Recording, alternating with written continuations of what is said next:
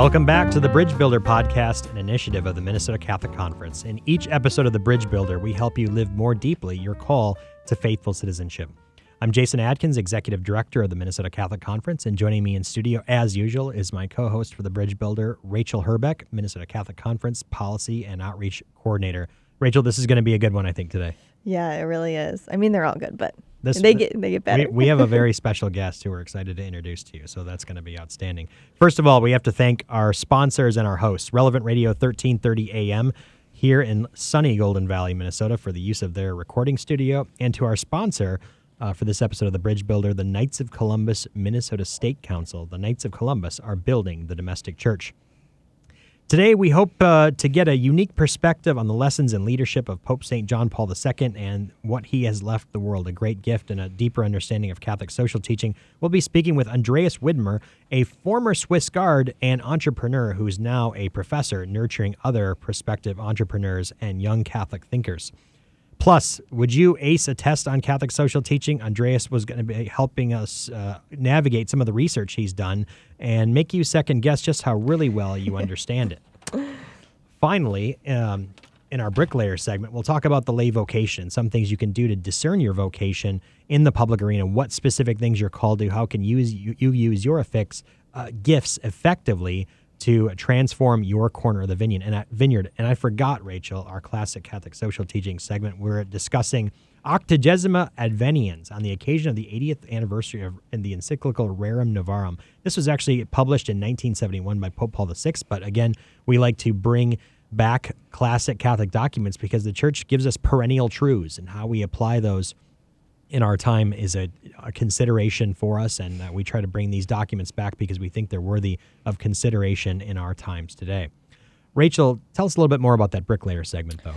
Yeah, and I think as you mentioned, that classic Catholic social teaching we're going to discuss, I think will work really nicely with our discussion on taking action. You know, we talk a lot in this podcast, if you're a listener, about taking action, but it's not one size fits all, right? Because we're all uniquely gifted. We're all uniquely disposed to be effective in certain ways according to how the Holy Spirit's moving us. So we're going to talk about some practical things of how do you even start, with figuring out what am I gifted for? What path should I go down in this large area of advocacy? So we're going to talk about some tools for you. Excellent.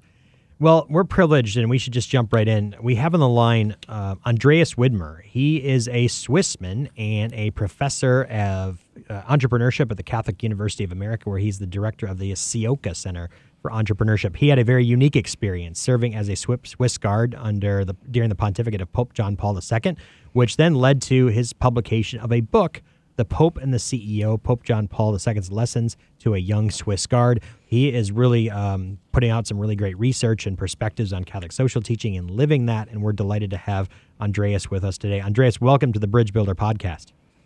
Thanks for having me. I'm glad to be with you. If you could, share with us a little bit about your time as a member of the Swiss Guard and how that prepared you for your current service in the Church. Well, you'd be surprised to know that the Swiss Guards are Swiss, and they have to be Catholic, but there's no litmus test.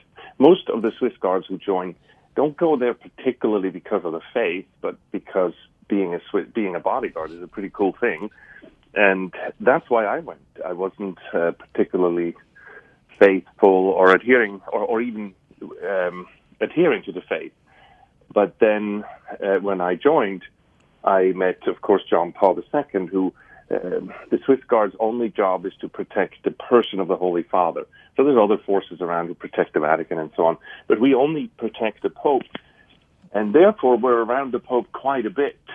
And the Pope is at heart, is a priest, and is therefore just ministering to people around him. And that very often happened to be the Swiss Guards, and I was very blessed to have John Paul minister to me and help me find my faith. And that, of course, changed things in my life. I left the Swiss Guards very differently than when I arrived. And, yeah, I feel I also have to sort of pinch myself that I was evangelized by a saint. But so many of us are, by the way. It's just that most saints who evangelize us aren't declared saints, but they probably are. And so these 2 years working with John Paul II have changed my way I see my own life, and therefore my vocation and what I do in life. And that has led me to become an entrepreneur. I eventually immigrated to America and met my wife here, or met my wife in Rome, but married her here in the United States, and started to be an entrepreneur. And I've done that for a good 28 years before I changed over here and started to teach entrepreneurship. Andreas, I love that, the description you described of your time with St. John Paul II. It seems that there are so many stories of people, spending time in his presence and they were transformed, and I know even in my own life, St. John Paul II was a huge hero for my dad, and his leadership principles and his leadership for the church, I think, really formed how he even led his business and our family, as a man, as John Paul being one of his heroes. And so can you talk a little bit about, the specifics of some of the things that you learned from him there? And, we're talking about your book, The Pope and the CEO, Pope John Paul II's Lessons to a Young Switchguard, which I'm going to go on Amazon and order right after this, because it sounds amazing. But can you jump into that and talk a little bit? What are some of his lessons of leadership? So there are so many things and I wrote this book in a sense for myself, so that I don't want to forget what I learned. And it's so hard to see somebody like this, to learn from a real spiritual master, and then you forget. And so in a way, I wrote down these lessons for myself primarily, and then I'm very happy to share it with everybody. But he talked about this from a different, I never knew God the way that John Paul describes God, and how the relationship he has with God, and therefore the prayer that he does. And so he often would say that we don't pray for God, we pray for ourselves. So our prayer doesn't change God one iota, because they're unchangeable. But what it does is it's a change of the growth in our heart, that we long towards God and grow closer to God. As far as leading with people, you see so many times. I do a lot of traveling around and talking about JP2, and often I hear, I was profoundly affected. I was only 1 in a million people at some World Youth Day or something, and when he spoke, I felt like he spoke to me. Or when he walked by and shook my hand, I just had an immense emotional, spiritual experience. We asked him about this and said, you just meet people nonstop. How do you do this, and how do you maintain this impact? And it's just in most things, as you said, he would sort of laugh and say, "It's not me. My favorite prayer is," or before I meet people. So before he goes into a meeting, he says, "Lord, the person I'm about to meet, you love them, or they wouldn't exist. You give your only son for them, or they wouldn't exist. Even if they were the only person on earth, you would give your only son just to save them. Let me see this person with your eyes. Let me not have any of my prejudgments or preconceived notions, but let me meet them the way you see them. Because you must love them. I want to see them through your loving eyes." Every time before he does anything, that's what he prays. Try it. It changes your, that's true prayer, isn't it? And I think that was one of the ways that he allows himself to be a tool of the Holy Spirit. And so I try to do this when I manage a team. Try to do that before you evaluate somebody, before you give them their review, before you hire somebody, before you meet with somebody who made a mistake. Pray that, and then let yourself be guided. That, by the way, doesn't mean that he never scolded anybody or never got angry. I've seen him definitely correct people, and there's some very public ways that he did that. That's the love of God is often misunderstood as everybody holding hands and singing Kumbaya. I don't think that's what he practiced. What he practiced is what he called humility, which means to see God for who God is, and therefore to see the world and everybody as things are, which means if something is out of whack, we have to fix it. And he wasn't afraid to praise things, but he also wasn't afraid to call out and to recognize true problems and then to ask them to be fixed or fix them himself. Andreas, you're a great teacher and an evangelist of the social teaching, a species of Catholic which we don't have enough of.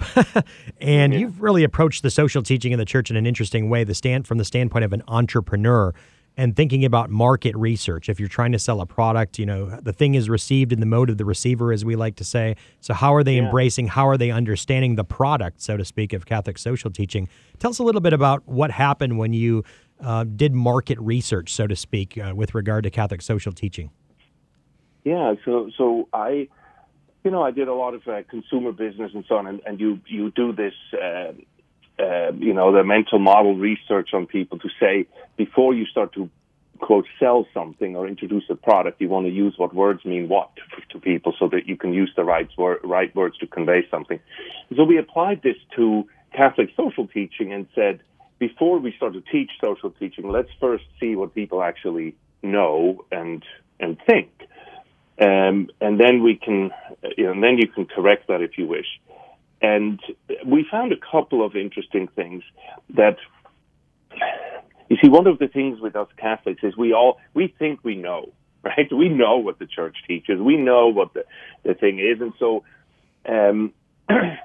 if you take just like terms that are actually very Catholic in definition, solidarity is a term that the Catholic Church uses in Catholic social teaching. She has coined that term, solidarity and subsidiarity. And of course, right away, every Catholic says, yes, I know what the Church teaches, so I know it. Only 20% or so of Catholics say, actually, I don't know what this means. But then when you actually show them the terms, over half of all Catholics actually get that wrong. Then they say, well, okay, now here's a definition. Tell me which definition actually is solidarity or subsidiarity. Less than 50% would recognize that correctly. What you're seeing there, and that's at the core of what I'm addressing, is that every time the Church uses these terms, people understand something else other than what she's teaching. So you can't use the term, or you're saying something that people misunderstand. And then the other thing now, if you go out and you start to teach Catholic social teaching and you start to explain it, you first have to overcome that. How do you teach somebody something to somebody when that somebody thinks they already know it? That's a very different thing than in school, where you teach somebody who comes because they're saying they don't know. And so what we're finding is that most of these, for example, there's another thing we're doing. We're measuring the appeal of the word. Like in marketing, you use words that have a high emotional appeal. No matter what they mean, you want a high positive emotional appeal.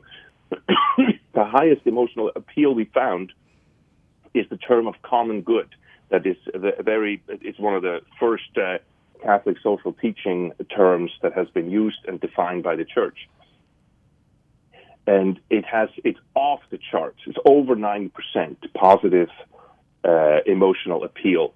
And less than 10%, or about 10% of Catholics actually understand what this term means correctly. So you can see how this is a term that everybody uses, and this is a term that nobody really understands what she actually means by it. And that means we have a tremendous chasm on the one hand to rectify, for the Church to properly explain herself.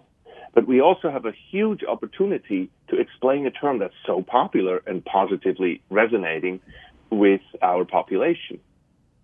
And so then we have to say, okay, it goes on with things like justice. We only have about 75%. We have 75% of people who don't recognize what the Church means by justice, right? And then even with social justice, which is a step further, we have about 60% of the people who don't understand what the Church actually means with this. And we went on to all kinds of other things. We wrote a little booklet about it called Faithful Measure. And if you Google that, you find it on the Catholic website, Catholic University website, and you can download it for free. It's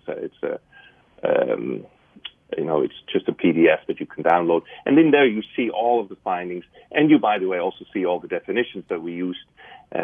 We did this research together with the Pontifical Council for Justice and Peace with Cardinal Turkson to make sure that what we're using are actually the terms that the Church uses. Sure.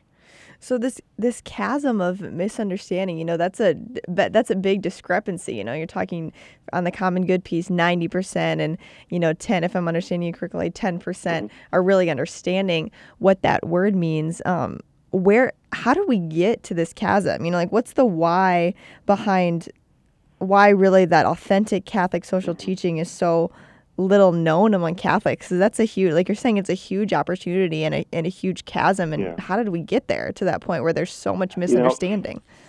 I believe that if we would do research like this on transubstantiation or on confession or Mary, the Mother of God, and so on, I think we would have very similar results. I haven't tested those. I would just say there's this famous lines where somebody says, well, I'm a Catholic, and then that end is probably wrong. That we all feel ourselves to be experts as soon as we were baptized or something. One of the things that I see as both an opportunity and as an issue is that there's a fundamental misunderstanding of what Catholic social teaching is. It's been abused and misused in many instances and in many situations, and it lends itself to be abused if you're not smart, if you're not vigilant about it. The fundamental thing is, because it's called doctrine, Catholic social doctrine, people think this is like the Ten Commandments. People are looking for do's and don'ts. Well, the Catholic social doctrine doesn't have any do's and don'ts. Catholic social doctrine is best described as a mental model, a way to think about problems. Catholic social doctrine doesn't give you any solutions. It's not like the Decalogue where it says, don't do this, honor your mother and father, don't have any other gods before me. Those are binary questions. There's a very clear commandment. That is not how social doctrine is. Social doctrine is a mindset, is a way to think about a problem that then needs to be mixed up with your conscience and applied in the individual application. So that is a very different approach than what you would do in a commandment or in something like a doctrinal thing that we usually have. That's why I like to call it social teaching rather than social doctrine, because it connotates the wrong kind of approach. It seems one of the impediments for people to receive the social doctrine is because they've misperceived it as a set of policy outcomes as opposed to that mental model. And therefore, because it often proposes things that don't fit neatly in right or left categories, excuse me, people seem to have this kind of a native allergy to it. But how do we overcome that? How do we get beyond looking at Catholic social teaching as a set of policy prescriptions or outcomes and really more a framework that well-formed people to apply to the very concrete needs that they experience in front of them?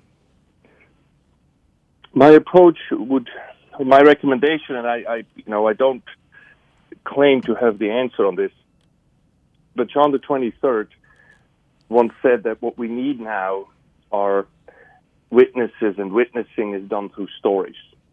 And I think the best way to teach it is through applied stories, where it's like teaching in a classroom. It's almost like a case method, right?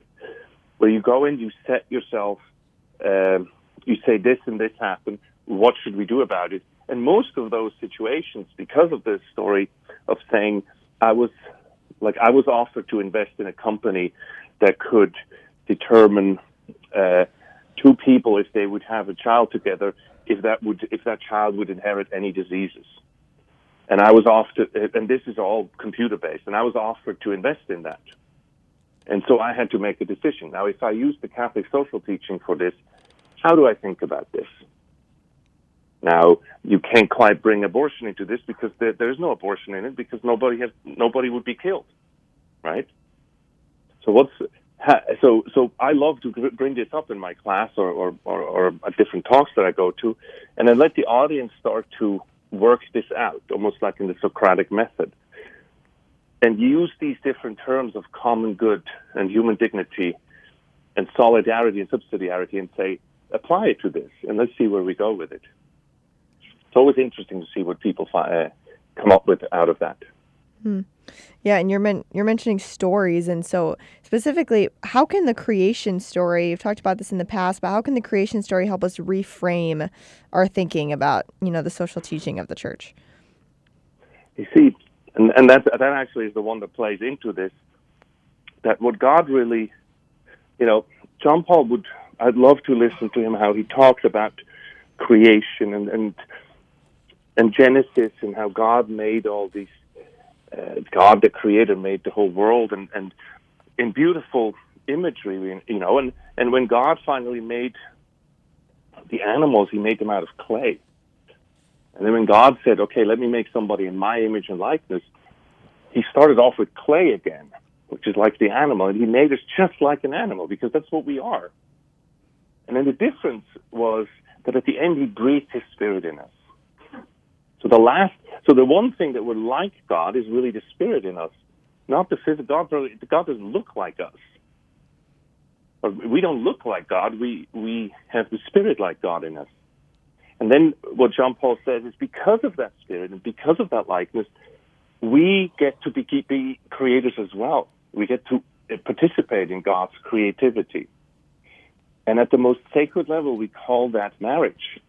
That we get to co-create an ever-living human being and a mortal soul.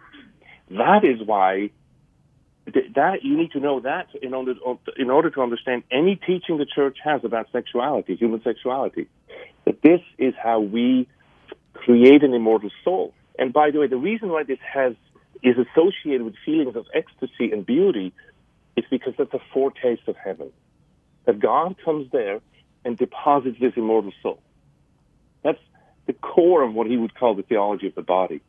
Now, you can extrapolate this and say, well, we can also create, because we're the stewards of this paradise, that we also create when we work. We can continue the work of creation, which we do on a daily basis through something called work.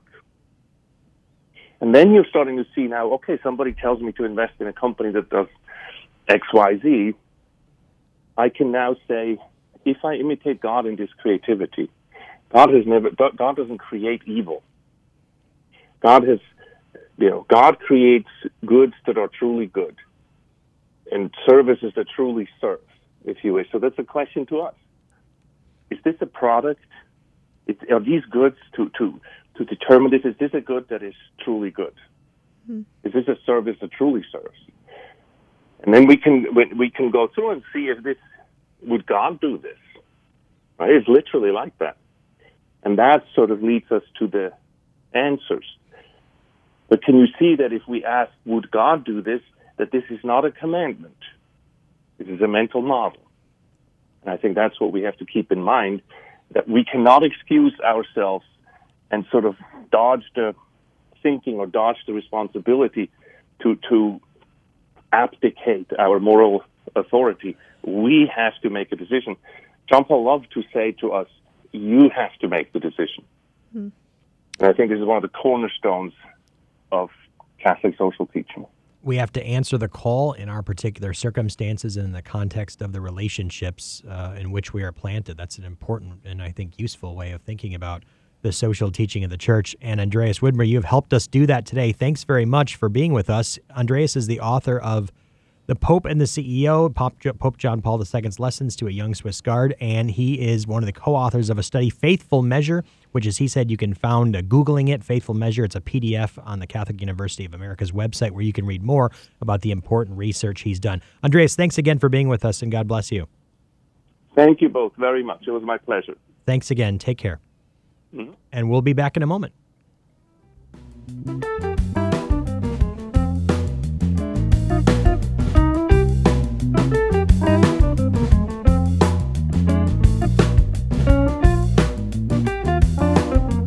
In our classic Catholic social teaching segment this week, we are looking at Octogesima Adveniens from Pope Paul VI in 1971.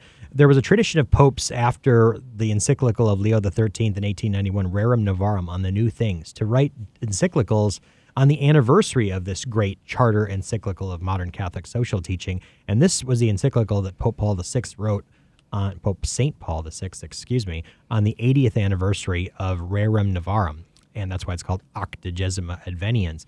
And really, it's a fantastic encyclical to look at Christian political activity and what it is. He helps us understand and reminds us of the purpose of political life, which is ordered toward the common good, not individual goods or private goods, but the common good. And then talks about each person's role within that context. And to provide a little bit more context about the social landscape that this encyclical is speaking to, why would he need to write this and speak to this? And one of the reasons was it followed immediately on the heels of the Second Vatican Council, in the way in which the Second Vatican Council laid out sort of a rapprochement, really, a way of operating or a mode of operating within newly democratic regimes and the growth of democratic and representative democracies around the world. This is something that the church had been skeptical of for a long time, and the church has it was the mission of the popes and the church, and this is something that's been a continuous theme throughout the recent pontificates of helping Christians navigate their responsibilities in a political environment that calls upon their participation to be successful. Democracies, republics, they can't work effectively without the participation of virtuous citizens. So it's no longer the passive ruler or the passive existence within the context of a monarchical regime where you have one ruler and his administrative apparatus or her administrative apparatus that governs the society. Representative government, in which people have a participation and a role and a responsibility in a more direct way, requires the participation of virtuous citizens. So Pope Paul VI in this encyclical is helping to lay out some of the foundations of that as so many more nations were becoming democratic around the world. Yeah, and I think he gets right at the beginning, he gets at that. And he sets it off for us, really. He sets up this expectation of what is expected of the laity, and he says to take politics seriously at its different levels, local, regional, national, and worldwide, is to affirm the duty of man, of every man. So he doubles down there, every man. So you might have said, not me. And then he says, nope, every man. So you're in there. To recognize the concrete reality and the value of freedom of choice that is offered to him to seek to bring about both the good of the city and of the nation and of mankind. And so right up front there, he's telling us, this is the duty, it's the duty of every man to be involved in this, to help the good of the city flourish, to help the good of mankind flourish. And when you do that, it helps these goods flourish. That there's a responsibility for a shared responsibility, right? Mm-hmm. We can't just delegate it to someone else. And that doesn't mean, again, that we all have the same roles and responsibilities per se, but it all means we do have a part to play. And he talks about that. The need to become involved, not just in thinking about politics but really transmitting our gospel values into concrete forms of action and being engaged, again, with attention to the fact that we all have different gifts, which means we have different roles and responsibilities to play. Mm-hmm. And he talks about, too, in this, he has a section about this call to action that you're speaking about, Jason, and he begins it by talking about how the church helps us with that. The church's help, and how the church does two things, right? And enlightens our minds and to assist us to discover the truth. And if you, our discussion with Andreas Widmer just now, I think speaks to that as well.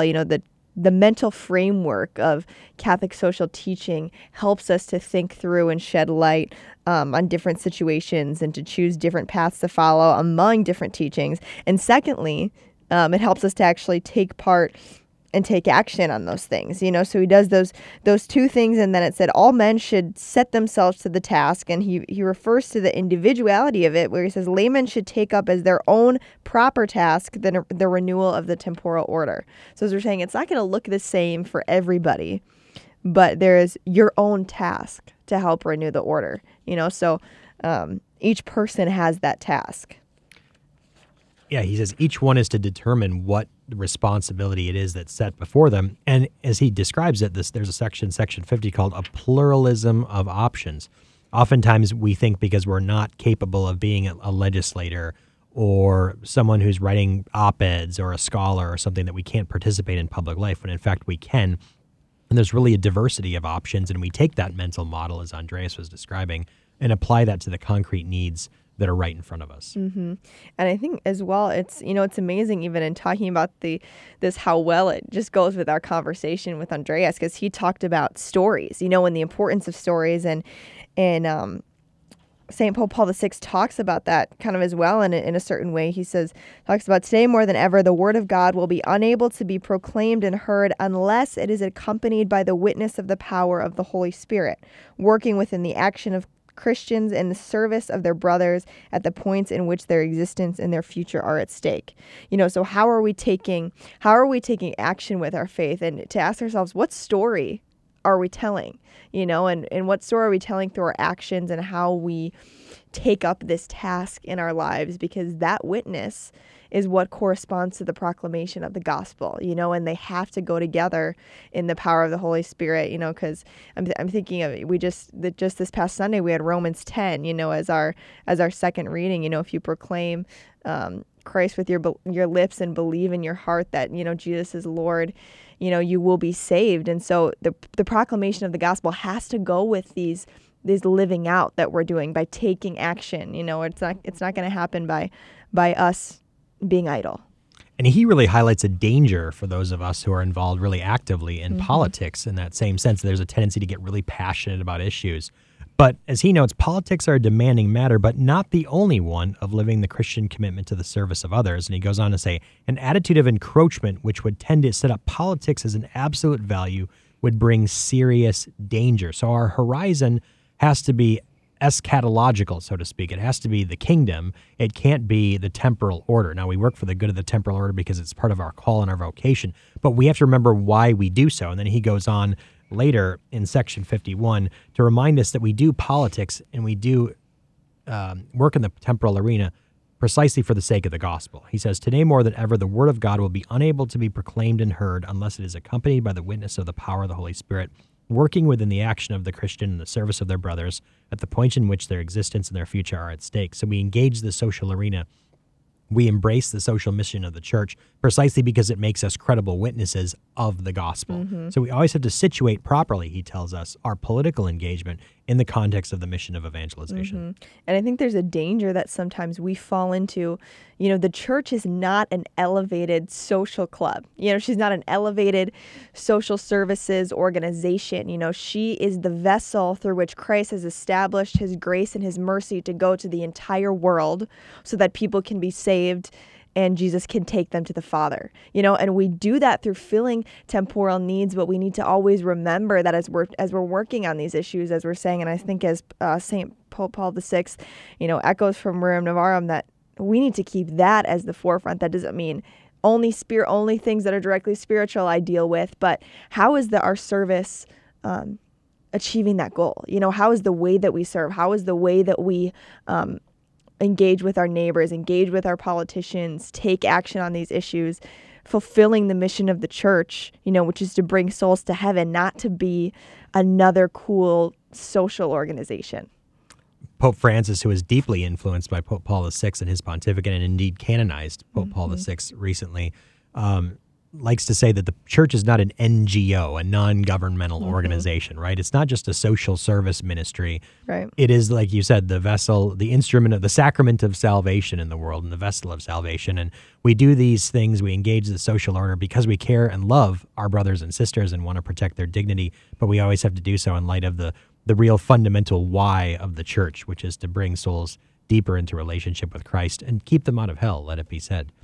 Octogesima Adveniens, on the 80th anniversary of Rerum Novarum, an encyclical of Pope Paul VI, one that we commend to your attention. We'll be back in a moment with our Bricklayer segment.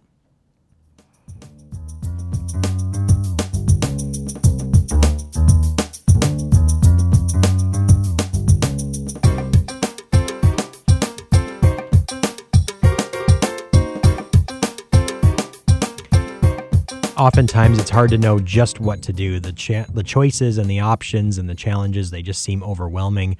And I think it intimidates people to get involved in social and political life. They just don't know what to do. They don't feel equipped. God doesn't call the equipped, as we like to say. He equips the called. But how do we know what we're called to? How do we discern that? How do we apply our gifts? And you have gifts. Everyone has gifts that only you have. And God has created you to use those gifts in the context of your corner of the vineyard. But what do we do to discern those gifts? How can we embrace this call that Pope Paul VI has blessed us with and the church blesses us with to evangelize in the context of the social and political spheres?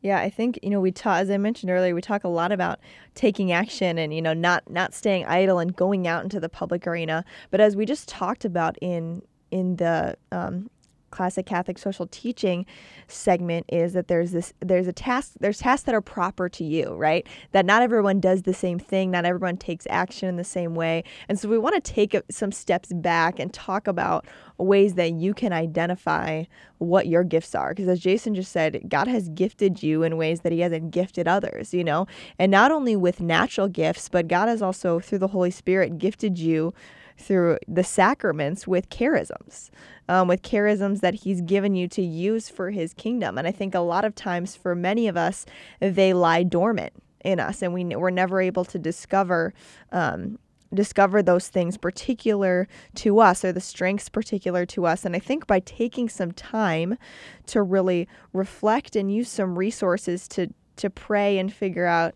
what are these things in me that God has given me, that he wants to awaken even more in me, that I'm naturally gifted with, that help me figure out what the task is for me.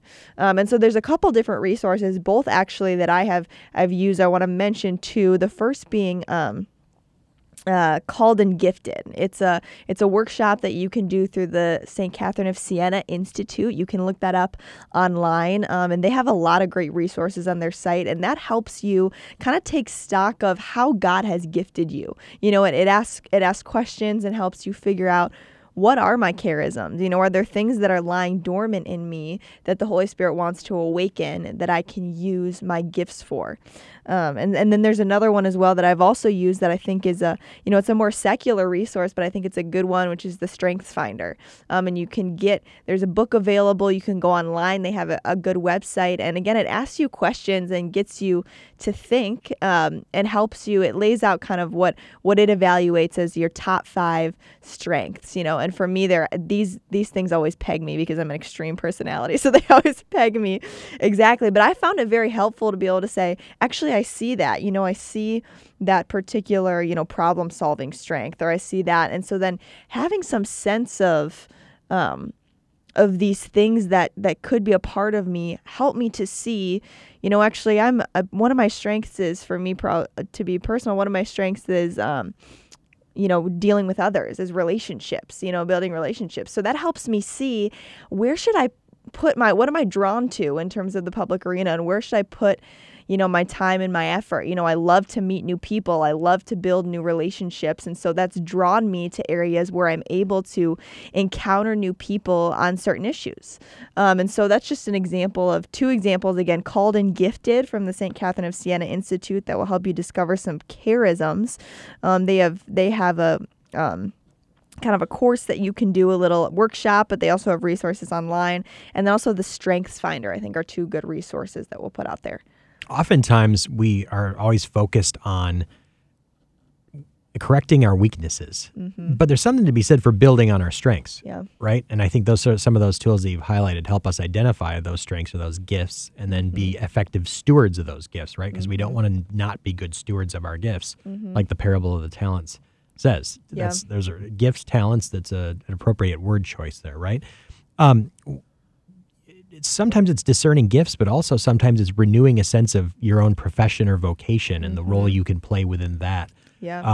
So the church has, through collaborative efforts, come out with documents, both produced locally. First of all, I mentioned the vocation of a business leader and the vocation of the agricultural leader. The vocation of the business leader, published at the University of St. Thomas and with the Vatican through the John Ryan Institute for Catholic Social Teaching, and then Catholic Rural Life has come out with the vocation of an agricultural leader. So how do I live more deeply this particular profession to which I've been called? And those are some great resources in thinking more about that we can't compartmentalize our professional life and our prayer life, for example, that we really have a role to play within a particular industry or a particular type of work that can be a point of evangelization that can lighten the burden and really improve things for others. Yeah, and I've read both of those documents, and they're extremely, helpful. Even as someone who wasn't a business leader at the time, I read Vocation of the Business Leader in college. It was very helpful. But on top of all of this too, as you're discerning through these things, prayer is huge. Following the lead of the Holy Spirit to guide you to what God is doing in you, what He's leading you to. And I guarantee you that the strengths that God has given you correspond to a need in the world. That's how He's designed us. That's how He's set it up in the great plan and adventure of following Him. So take some of that time to just pray as well. And a great apostle of prayer and identifying gifts and thinking about the spiritual life in our day-to-day. Someone who was just here in Minnesota, Jacques Philippe. Mm-hmm. And Jacques Philippe's books are extraordinary resources in that regard as well. So oftentimes we give people practical direction during the Bricklayer segment about what they can do or concrete steps they can take. And those are suggestions for you to live your discipleship in the public arena more deeply. But today we really wanted to focus on some of the tools that you can for use in discernment. And Rachel has done a great job identifying some of those for us. Obviously, there are plenty out there, but certainly some of the called and gifted workshops are a great place to start. Mm-hmm. Well, again, a big thank you to Relevant Radio 1330 AM for hosting us in studio today, and to our sponsor, the Knights of Columbus Minnesota State Council. The Knights of Columbus are building the domestic church. And thank you for listening. Make sure to share this podcast with all your friends and family, which you can find on pretty much all the podcast platforms, SoundCloud, iTunes, et cetera, et cetera. And what better way to end a podcast of great conversations than with great sacred music? As we near Easter Sunday and prepare for the rising and resurrection of our Lord from the dead, we leave you with Surgens Jesus, Jesus Rising. I hope I said that right. Performed by the National Catholic Youth Choir at St. John's University. God bless you all. Thanks for listening.